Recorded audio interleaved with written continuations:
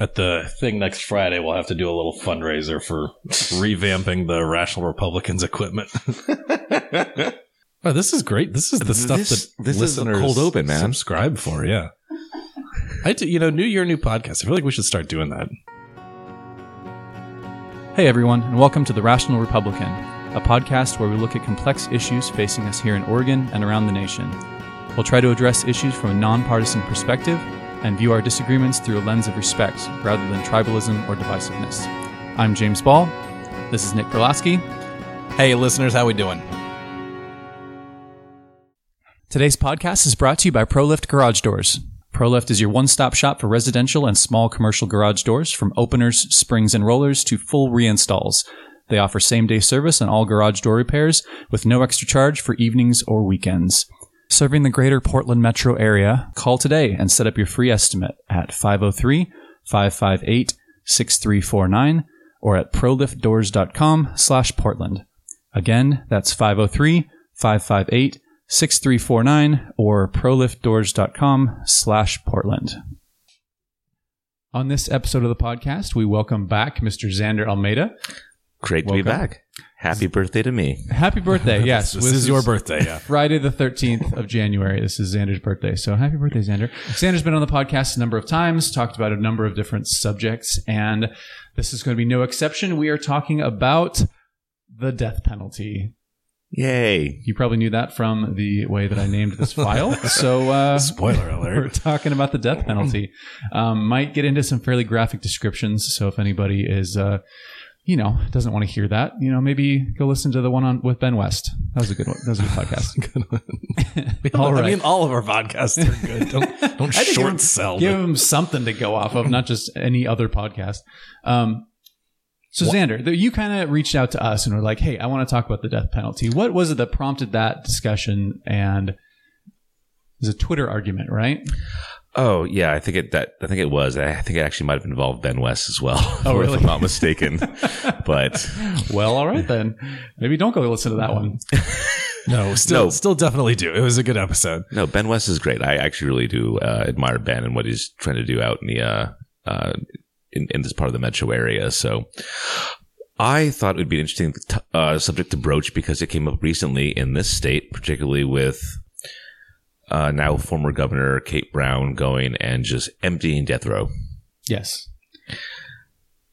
And so it was sort of on pause technically. So I think it was like a decade ago or something that a governor basically said, everybody on death row, we're not going to be executing anyone. You're still on death row. You're still going to get executed, just not while I'm governor. Just not by me. That was Governor John Kitzhaber that did that. And so then the next governor continued it, and it has been a long time since we've executed anyone in the state of Oregon.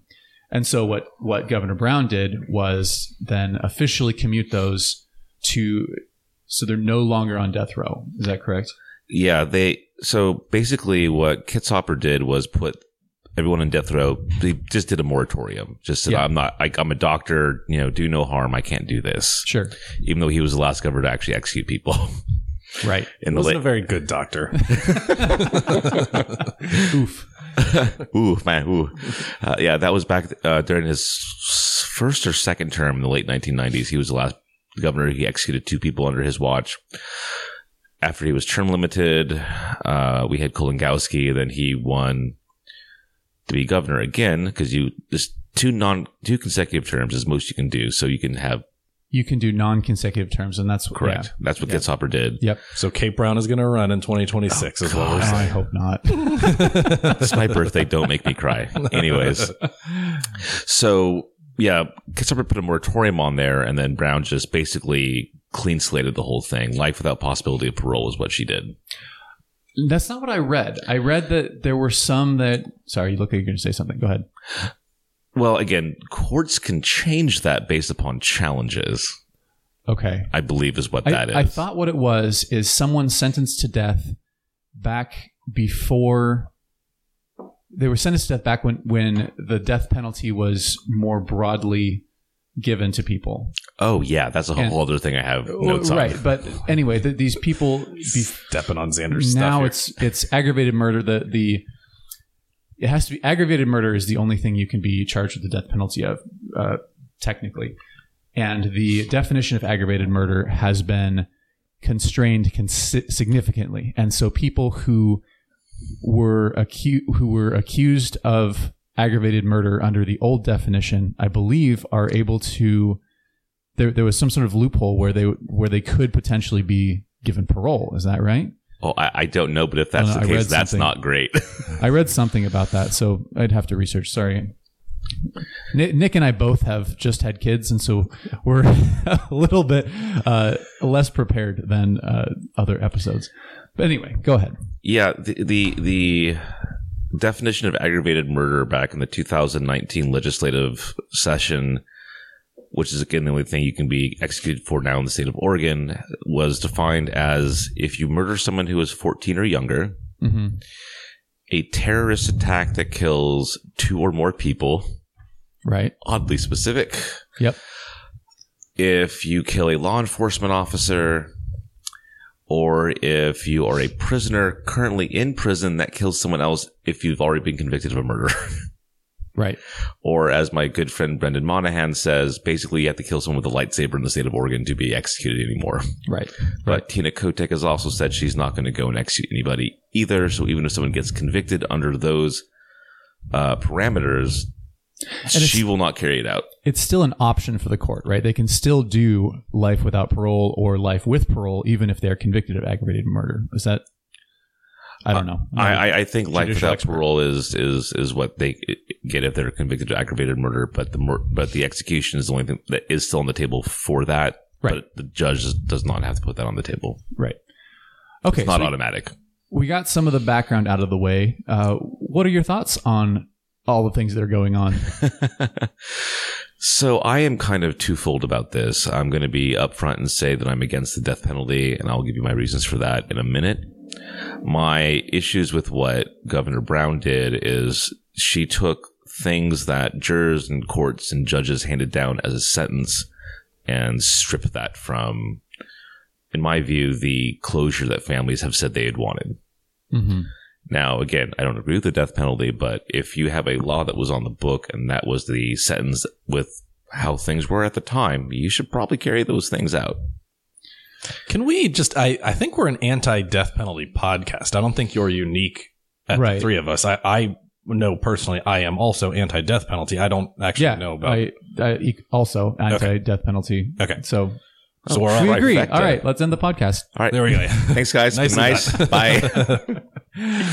So I would, yes, and it's easy for someone of the opposite political persuasion does something semi-unpopular to just like slam them for it. Very easy in Kate Brown's case. Yes, she has many examples of being a terrible governor. But so many. In this particular case, the Constitution gives her the right to do what she did. She didn't do anything outside of the law. That is correct. So I'm like, I don't know. I have mixed feelings about it because on one hand, you're right. The way she did it, she didn't talk to victims' families. She didn't talk to a lot of people. She just kind of did it.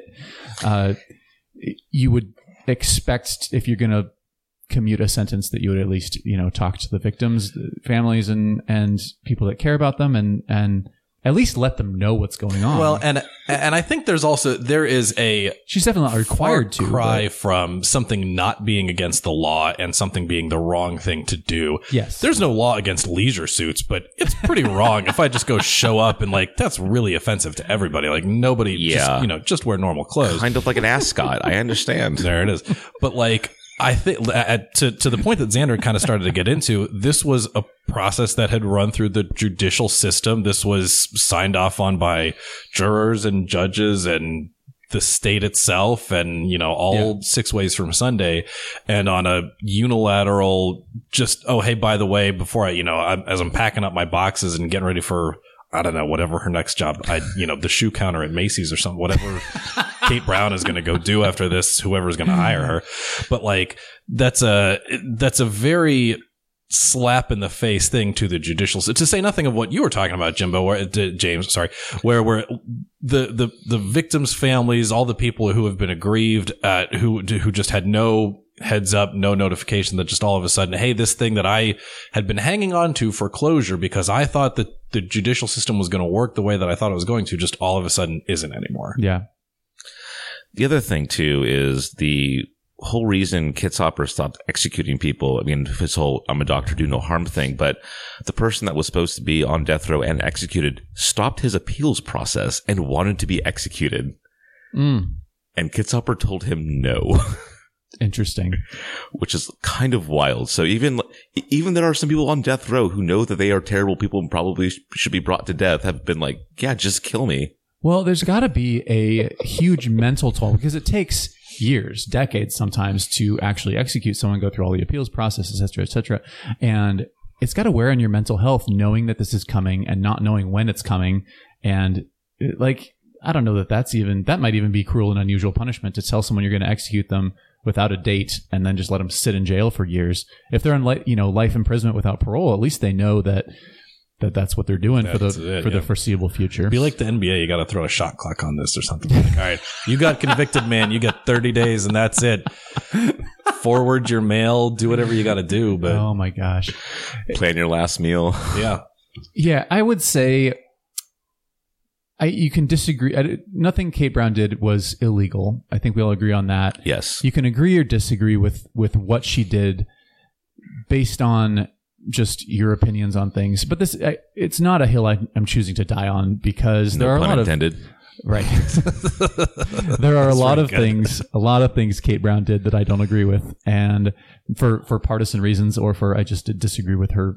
Well, and she was lousy at her job. I mean, that's bipartisan, I think. But. Yeah, at that point, but like, I don't know. This I feel like of all the topics that we could discuss around the death penalty, that's not the one that I'm going to like get upset about. Well, but I mean, I think we got to get a little upset about it because that's the whole impetus for the podcast is there was a bunch of people on the right, the like Bill Post types and, maybe Ben West, a bunch of people on the right side and Lars Larson who had come on and just like, this was the most egregious thing that Governor Brown had ever done. And James, I'm with you in that it's like, look, man, there's a lot of hay in that haystack. There's a lot of different things we could pick at that we do not like about this governor and reasons we're happy to see her go. But I don't think any of us put any tweets out there to say Kate Brown is a disgrace to Oregon for doing this. She was a disgrace to Oregon for doing for many reasons. She's already, but it wasn't for this. But there was a number of conservatives or at least, right-leaning individuals who came out and did choose to kind of make this their final parting shot at the outgoing Governor Brown without, I think, necessarily being, is it that bad? Or like, did she do so? It's not like, could have been handled better for sure. It certainly could have been handled better. Yeah. I mean, the other thing too, again, like nothing illegal, kind of agree with her, but if you want to go and get the death penalty out of Oregon, there's a way to do that. Yeah. And it's called a constitutional amendment and put it up to the vote of the people. Now, if you're afraid they're going to say, no, we still want to have the death penalty, well, then maybe you should have that conversation with them. But it is still in our Constitution. I think that, if Governor Brown or former Governor Brown or Governor Kotek had any kind of, cojones, they would actually go and put forward a referendum and say, let's end this once and for all and have that conversation. I think it's the same thing with abortion. If they were to actually do what they say they want to do and actually, codify abortion rights in the Oregon Constitution, they wouldn't have any way to raise money. They wouldn't have anything to run. They won't be able to run their ads. They wouldn't be able to win elections on abortion rights. They wouldn't be able to. So it's like, why fix the problem when you can keep milking it for decades? I was going to say something pithy, but you hit that nail on the head really hard. I can no longer get that nail out of the wood. It is stuck there. But that is the pith on this podcast. Yeah. It's a pithing contest. I don't know if we need to mark ourselves as explicit for that. That was good though. I like that. No, but I think you're absolutely right, James. I think that there are so many times, especially when you have one party rule, that if you fix the problem, then what else do you have to run on? I had a neighbor's girlfriend once who was working for a pro-choice group in Salem, and she kept telling me how abortion rights are under attack, and I just looked at her, I'm like, not in this state. Like, what are you talking about? No. And it was very funny, and then she kind of acknowledged, like, yeah, I know, but I'm like, oh God, but that's, you said the dirty part out loud, lady. Yeah, I mean, you look at Kotek's ads. We're getting a little off topic, but Kotek's ads. She spent $20 million talking about three things: Trump, January 6th, and abortion. Two things that are not at all related to Oregon. Actually, all three things that are not even related to Oregon. But she was running on fear, and she was running on national topics. She can't run on a record because her record sucks. So that's what got her the governor's race is these national topics, that one of which she could have fixed while she was in the legislature and chose not to. So anyway, back to the death penalty. So I think we've beaten the Kate Brown commuting people to death. No pun intended. Can't stop yourself so many puns. I'm not even trying. Dude, James is just killing it today. So let's go back to reasons for the death penalty. I read somewhere, and I think on Reddit, which is where listeners know that I spend a lot of times. I know.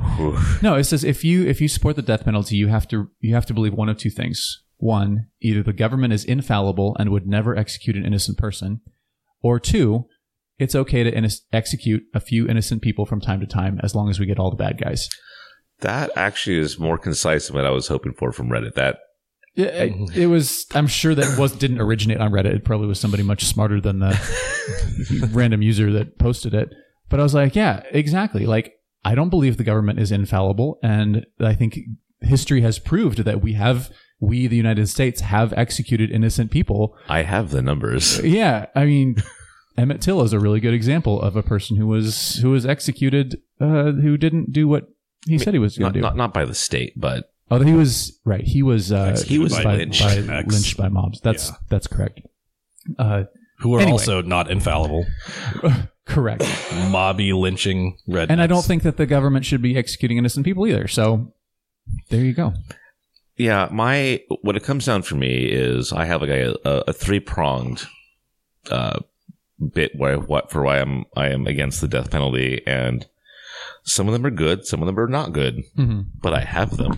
I'm curious for the not good ones. I'll get to that one at the very end. So again, to your point, James, the main reason why I'm against the death penalty is that since 1973, when we have reinstated the death penalty in this nation, we have had 193 people exonerated post-execution. Wow.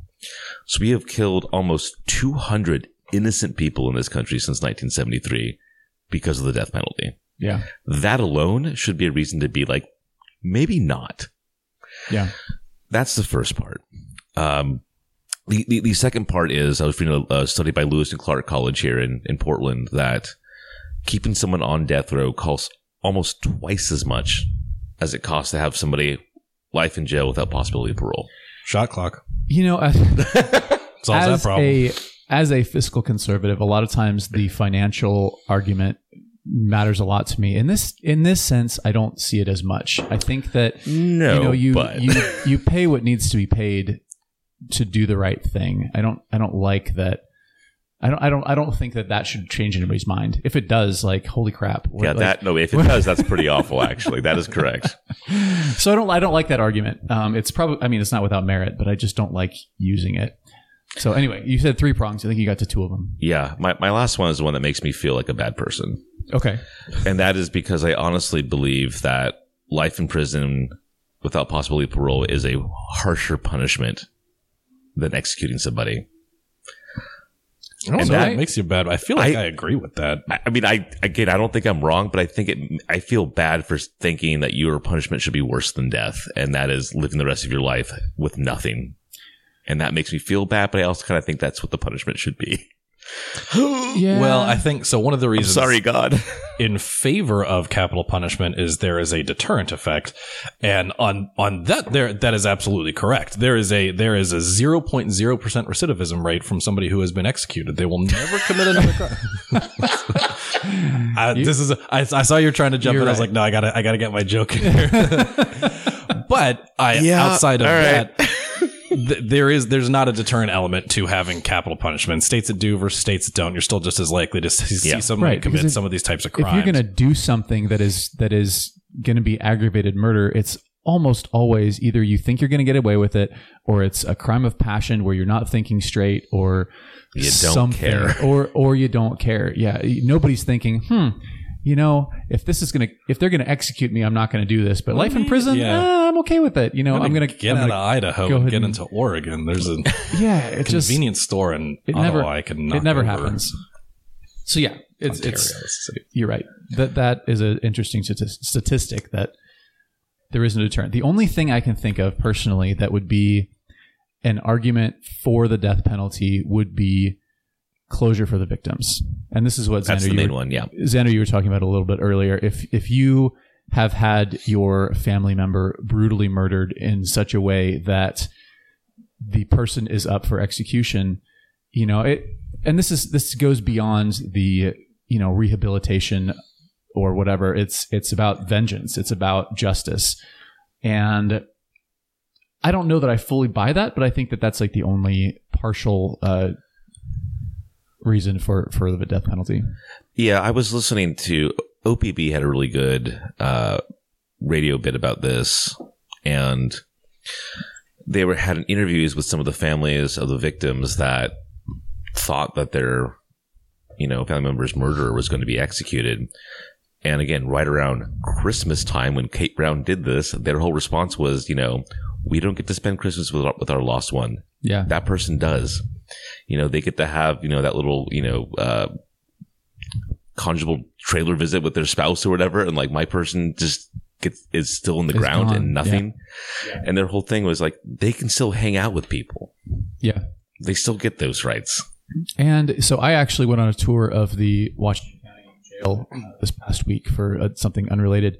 But, there you can get privileges. You can work with other people. Like there are communities, there are book clubs, there's stuff to do to get people that like it's not just solitary confinement for the rest of your life. There are communities. It's not some place that I would want to spend a lot of time, but like even though you did voluntarily just this week, like a little bit different. So I feel like that's an interesting point because I feel like we're playing both sides of the coin here. Just a couple seconds ago, we were just saying, like life in prison is actually probably worse than death because you have this whole if you kill somebody when you're 26 years old, you got, your life expectancy is probably lower in prison, but you probably got 50 years or so of hanging out, knowing that there's no purpose and no meaning and no fulfillment and no joy. But you guys are both absolutely right. You do still have family or friends that can come and see you. If you have a spouse or significant other and you get your conjugal visit time, that would be pretty something to look forward to if you're a prisoner. Finish a degree, become educated, find a couple of different things that you can do to find meaning and find comradeship and find friendship and everything like that. But I still don't know that that's something I'd feel comfortable if I'm a family member of a victim. One of the things we were just talking about was, spending money, and it's actually cheaper to keep somebody in prison for life without parole. I feel like let's take some of the money that we would have spent on capital punishment and provide it to mental health services for victims of some of these pretty egregious crimes, because it's one of those things where even if you do see the person go get executed and you have your whole like Green Mile moment and all this kind of stuff and whatever, when did Green Mile's like 20 years old at this point? We gotta go reference that. But like, you're never going to fully have closure. And that would be the thing that I would like to see more we work towards is let's do what we can to get the families of the victims of these crimes as close to 100% whole as we can possibly be. I don't know, we'll have somebody on the pod if we can get them. I don't know that you're ever going to be able to close that gap just by witnessing somebody put to death because you don't get the thing back that you most value. What I really think too, if you really want to go and convince the people to be against the death penalty, above and beyond all of our incredible arguments we've already had, is to make sure that we bring back public executions. Okay. No. Hot take from Xander. Go ahead. Again, I don't care if it's by hanging or by firing squad. I mean, firing squad preferably, because people should know what guns do also. But Fair. The main reason is that if you, as a populace, want to agree that the state should have the power to execute people, you should not be able to not see what the state is doing. It is transparency. If you believe in execution, you should have to watch it and be morally okay with it when you see it happen. See, I would bring say, back public hanging squares. Bring back public firing squads. That's my take. I would say the flip side of that is you would need a videotape of the crime being committed. I think that, I mean, you can describe a brutal murder in a certain way, but being able to see it, I think that this is, I think you could convince people to support the death penalty if there were videotape of the rapes and murders that these people committed. So, James, it sounds like you're arguing for a more Orwellian state where we've got video cameras everywhere. That's kind of what I'm hearing, Nick. I'm saying if we're going to have one side, you should have the other side. And I think that that's another potential argument is like descriptions of horrendous acts is not the same thing as seeing it. And that's exactly the point you're making. And I'm saying people who put themselves in this situation committed a heinous act most of the time to get them there. And so, like, I would, at the risk of getting out over my skin, I would wager that Xander was being mostly sarcastic. Well, yes. In that statement there. Mostly is the key. I am only being partially sarcastic. And I'm also not suggesting we have cameras in everybody's living room. So that was also just being in sarcastic. Case. See, I agree with the point that you're making, Xander, because on the one hand, you're absolutely right in that would be once you're kind of up close and personal, that's the type of thing that makes it a little bit more visceral, and you really got to be committed to the bit if you're going to still be pro death penalty at the end of that. I personally am pro eating chicken breasts at dinner. I don't want to see the inside of a slaughterhouse and see how all that gets put together. I'm just fine. I was in the hospital with my wife gave birth. There was a lot of things in there that I'm not interested in like seeing again or having a familiar relationship with. And that's kind of the reason I think that society works is not everybody has to be exposed to everything. I mean, I'm a financial advisor. I see a lot of people doing dumb things with their money, and it's why I have a job is I get to tell people not to do dumb things with their money. Hey, do smart things. But if everybody already did the smart thing, then I would be out of a job. If we were all fine with poultry slaughterhouses, the good people at Tyson Foods would be out of a job. But I at least get the point that you're making where it's a much more visceral thing than just saying, oh, I'm pro this, I'm anti this or whatever, and just having a, erudite academic debate on a podcast on a Friday afternoon example. Yeah. For instance, I mean, the reason that I justify, again, to use your example, eating meat is that I have personally killed and, butchered a number of animals. Like, I know what the process is. I thought you were going to say people. So I have to go. That's why he's so anti-death penalty. Right. And that's why you're both here today. Yeah, right. Saw 13. Wow, that's good, actually. But no, I mean, having, killed and butchered animals myself, I know the bloody process that goes into it. Therefore, I feel like I can justify myself eating meat. Now, I don't think I could watch someone getting hung in front of me and be okay with it at the end of the day. I just don't, know? And so that's kind of my counter argument to you is like, I do think you should, like, if you're going to be okay with something, you should have to look at it. I really do. And especially explicitly when it comes from a state sanctioned activity. Yeah. That is, again, stuff at a hospital. I don't know. I don't want to watch someone give birth. No offense, guys, but it's not a thing that I'm interested in watching or whatever things that hospitals do. But when the state is sanctioning something, I think that as a citizenry, you should have to be able to look at it and say, at the end of the day, I'm voting yes on this. And if you're not, then no. And I would agree with you putting it on as a vote for the Constitution. I mean, it's not like we don't change the Constitution about like we change our underwear in this state. We tried to put a cigarette tax increase in our Constitution, guys. Like, come on. I almost said a bad word there, but come on. And, 2 or 3, 4, I don't know how many of the ballot measures that were on 113 and 114 were definitely constitutional amendments this last time around. So it's not, that difficult to change the Oregon Constitution. Yeah, like you said, let the people vote on it. 50%+1 is all you need. Let the people vote on it, and then you don't have to do these weird things where you're commuting or you're postponing or you're moratoriuming. Pussyfooting. Right. You We're can already just, explicit, so you do can it. say that. That's a real word, though. Now I'm the one who's being sarcastic. But that's the thing, and that's one of the frustrations I have with Oregon and the leaders in Oregon. And I don't even know if this is a partisan comment, but they'll try to do things around the correct way of doing things.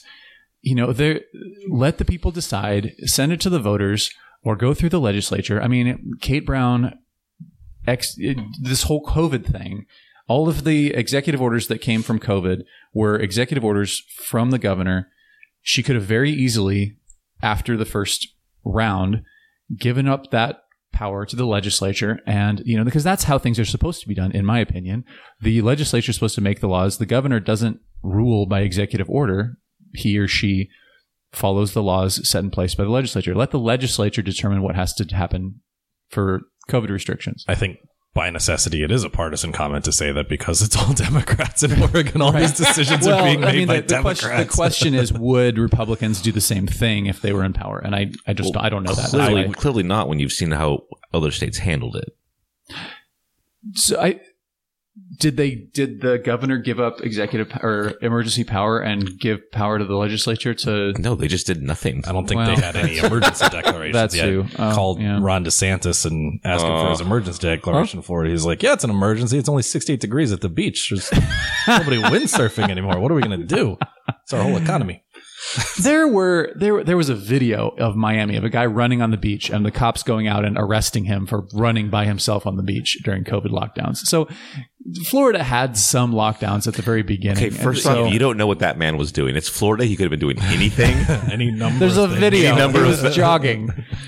Running away from what? From? Yeah. Thank you, Nick. Nice. Anyway.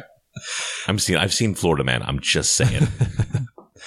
I think that you are right in that it is a gross abuse of power when a governor makes decisions by fiat that should be left to a legislature, or a legislature makes decisions, under 18 layers of committees that have had hearings at 6 a.m. and have things that squeak by in big omnibus bills when it's stuff that should be referred to the state as a whole. And we're pretty good at that. Every 2 years, you get stuff that shows up on the ballots here, and it's like, we're going to amend this and we're going to vote for this charter and this IP and all this stuff and whatever. Mm-hmm. If that's the way, this is what a democracy looks like. We are the party that says, that has to correct people and say, we don't live in a democracy, we live in a republic, and we elect leaders to make our decisions for it. But we want to have as close to a democracy as we can for our republic. And there's a lot of stuff that the best thing to do is to just refer it to the voters. Just throw it on the ballot, have a yes or no, and let's get it figured out that way. Well, even for things that are not going directly to the voters on the ballot, the legislature is the direct representation of the people in the state. The governor is voted on by, the entire state. It's just it's so abstract. It's such a further abstraction from the people who voted for her, because there are just so many people voting in that election.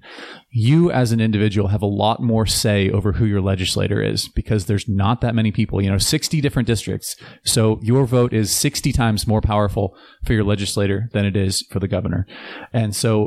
And that's the purpose. They are supposed to represent their districts and represent the people in their district.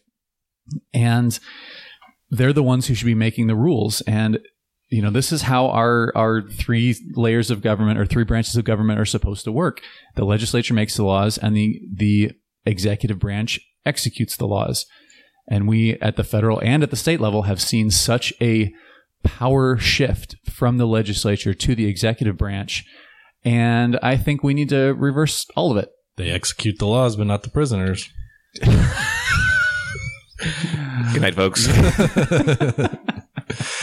Also, it's worth noting for our listeners that for whatever reason, we have these stands that we keep our microphones in, and for whatever reason, James's isn't working. So he's actually just holding up the microphone like he is an improv comic. This was a joke that we were making before we started. I feel like we've got lend itself to a lot more jokes this podcast than we typically do. But it's a Friday afternoon. If you noticed, I'm not sure how this is going to show up in post, but there was a period there when my microphone wasn't working at all. I had to trade it out. So if I went out for a bit and then came back, that was why. He wasn't spacing. He was doing difficulty situations. Both. Oh, speaking of executive orders, trivia question, guys. Which president issued the fewest executive orders in U.S. history? Washington? Someone way at the beginning. Washington? I don't know. Nope. Probably not Washington because he was the first because he had to do a whole bunch of stuff. Yeah. I don't know. Tell us. It's William Henry Harrison because he only lived a month. That probably. He did 0. Yeah. Kind of. Because he died. Tangential to the... That's like these dad jokes coasters that we've got. Like, of course it was William Harrison. So sort of tangential to the death penalty thing. I've said a number of times, you can reverse policy. You can't undead somebody. And so when I vote for president or when I am concerned about the things at the federal level, I look at foreign policy a lot more closely than I think a lot of people do. To a lot of people, foreign policy is just kind of this thing that they care about the economy, they care about, social issues, they care about blah, blah, blah, blah. All that can be changed with the next president. You can change tax rates, you can change social laws, you cannot unstart a war.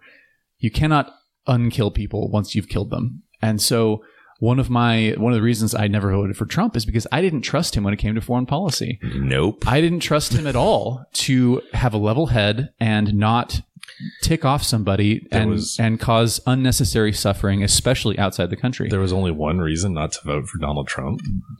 My main reason. But and actually, like, being that's a big focus of mine, I was sort of pleasantly surprised that he didn't start a war. And actually, I would say probably prevented one or two wars, one with North Korea in particular, because Obama told Trump in their handoff, you will go to war with North Korea. Yep. Like that was like on the horizon, and Trump was able to, I don't know, not have a war. Yeah. So credit where credit's due. Credit's due. Donald Trump, come on our podcast. God, no. Actually, no, that'd be fun. It's funny. In the same vein, James, I actually am a huge foreign policy nerd. And when it comes to voting for anybody on the federal level, foreign policy is like pretty close to like my number one issue. Yeah. A lot of times for the same reason. You can't undead somebody. You can't unwar somebody really easily, at least. But when I was married and my wife and I had a bunch of stock investment stuff, as soon as when I realized Trump was going to get elected, I said, we're putting all of our money into defense stocks. And you're welcome. I made you a lot of money, ex-wife, because those things just jumped when Trump became president. And she said the same thing. I don't feel comfortable with this. And I went, it's going to happen anyways. We might as well make money off of it. And I would say a Republican president, you're always going to have that happen, whether or not they're a warmonger, because they will increase or at least protect defense spending.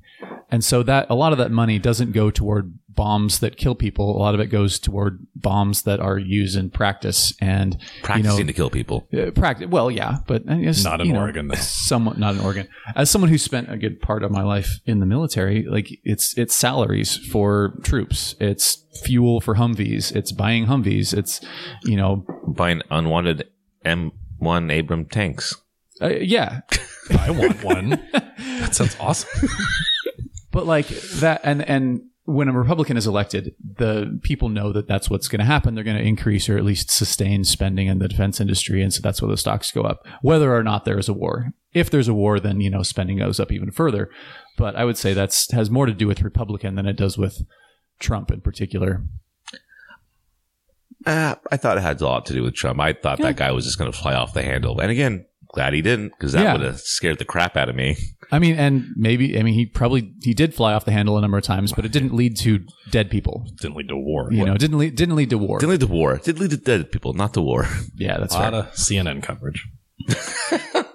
They did that. There was a study after Biden took over in office that the ratings for all the cable news channels were down like significantly, and they were like, "Oh man, we shouldn't have." This guy's not entertaining. Trump. Yeah, this guy was our bread and butter. We got to get him back. The best thing that could have happened for the Republican Party was Trump getting kicked off Twitter. The fact that that guy is not front and center of the national consciousness anymore is so. I mean, if it wasn't for Dobbs, I think this red wave this last year would have really actually been a wave, and a lot of that has to do with Trump not being front and center anymore. The Democrats spent millions of dollars trying to make him front and center, but he wasn't. Wait, so you're not on Truth Social? I'm not on Truth Social. Nick? No. I barely know what Truth Social is. I'm not even on. Well, I am on Twitter, but I don't use it, so I'm barely on Twitter. I hate social media. I tag you and stuff all the time. So I know. Well, see, that's like most of my notifications come from Nick tagging me and stuff. And every time I get a notification on Twitter, I'm like, uh-oh, what happened? Why do I have notifications on Twitter? I haven't touched Twitter in 6 months. Who's tagging me? That's me. It's usually Nick. This is some goofy story. All right. Before we go, can I ask? So you get mad at me when we have a repeat guest and we say, "What's your favorite Republican?" I'm mad at you. No, it's not mad. But no. Wait, all right, we're not done. Xander has another point to make. Oh no! A better question. A better question. If you were on the precipice of execution, what would your last meal be? That's literally what I was going to ask. That's exactly what I was going to ask. Yes. Good for you, Xander. All right. I had that one in the back burner. I'm like, I'm going to go for it. So what is it? Xander, what would you eat? Oh, I would 100% eat as many of my family's tamales as I possibly could. It's a good one. Yeah. It's, we make them all from scratch. Takes us a couple days to make. I would eat all of the tamales, all of them, until I died. That way you couldn't execute me. There you go. James? A walnut.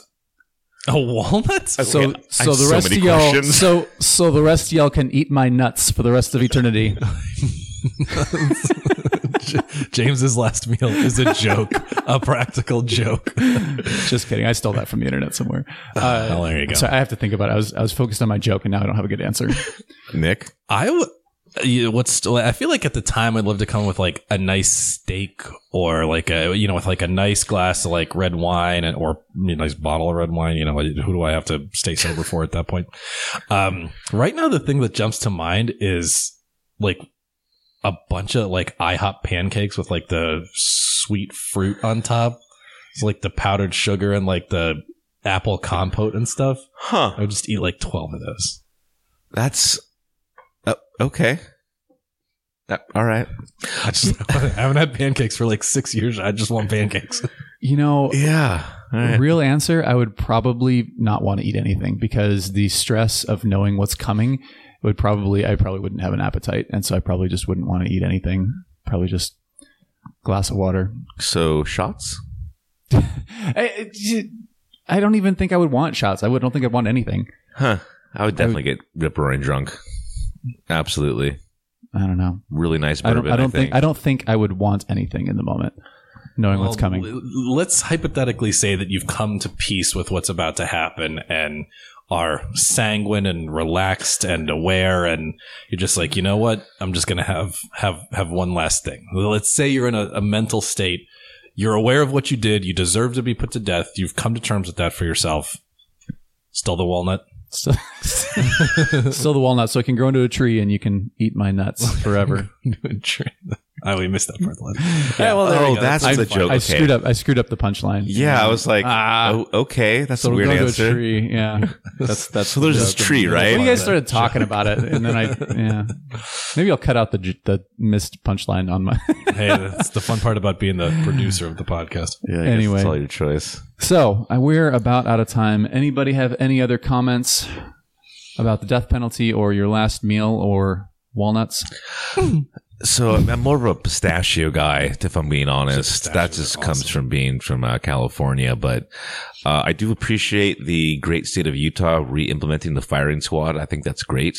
Mm-hmm. They're one of the few people on death row there has actually requested firing squad. And so now the state's nervous they might actually have to do it.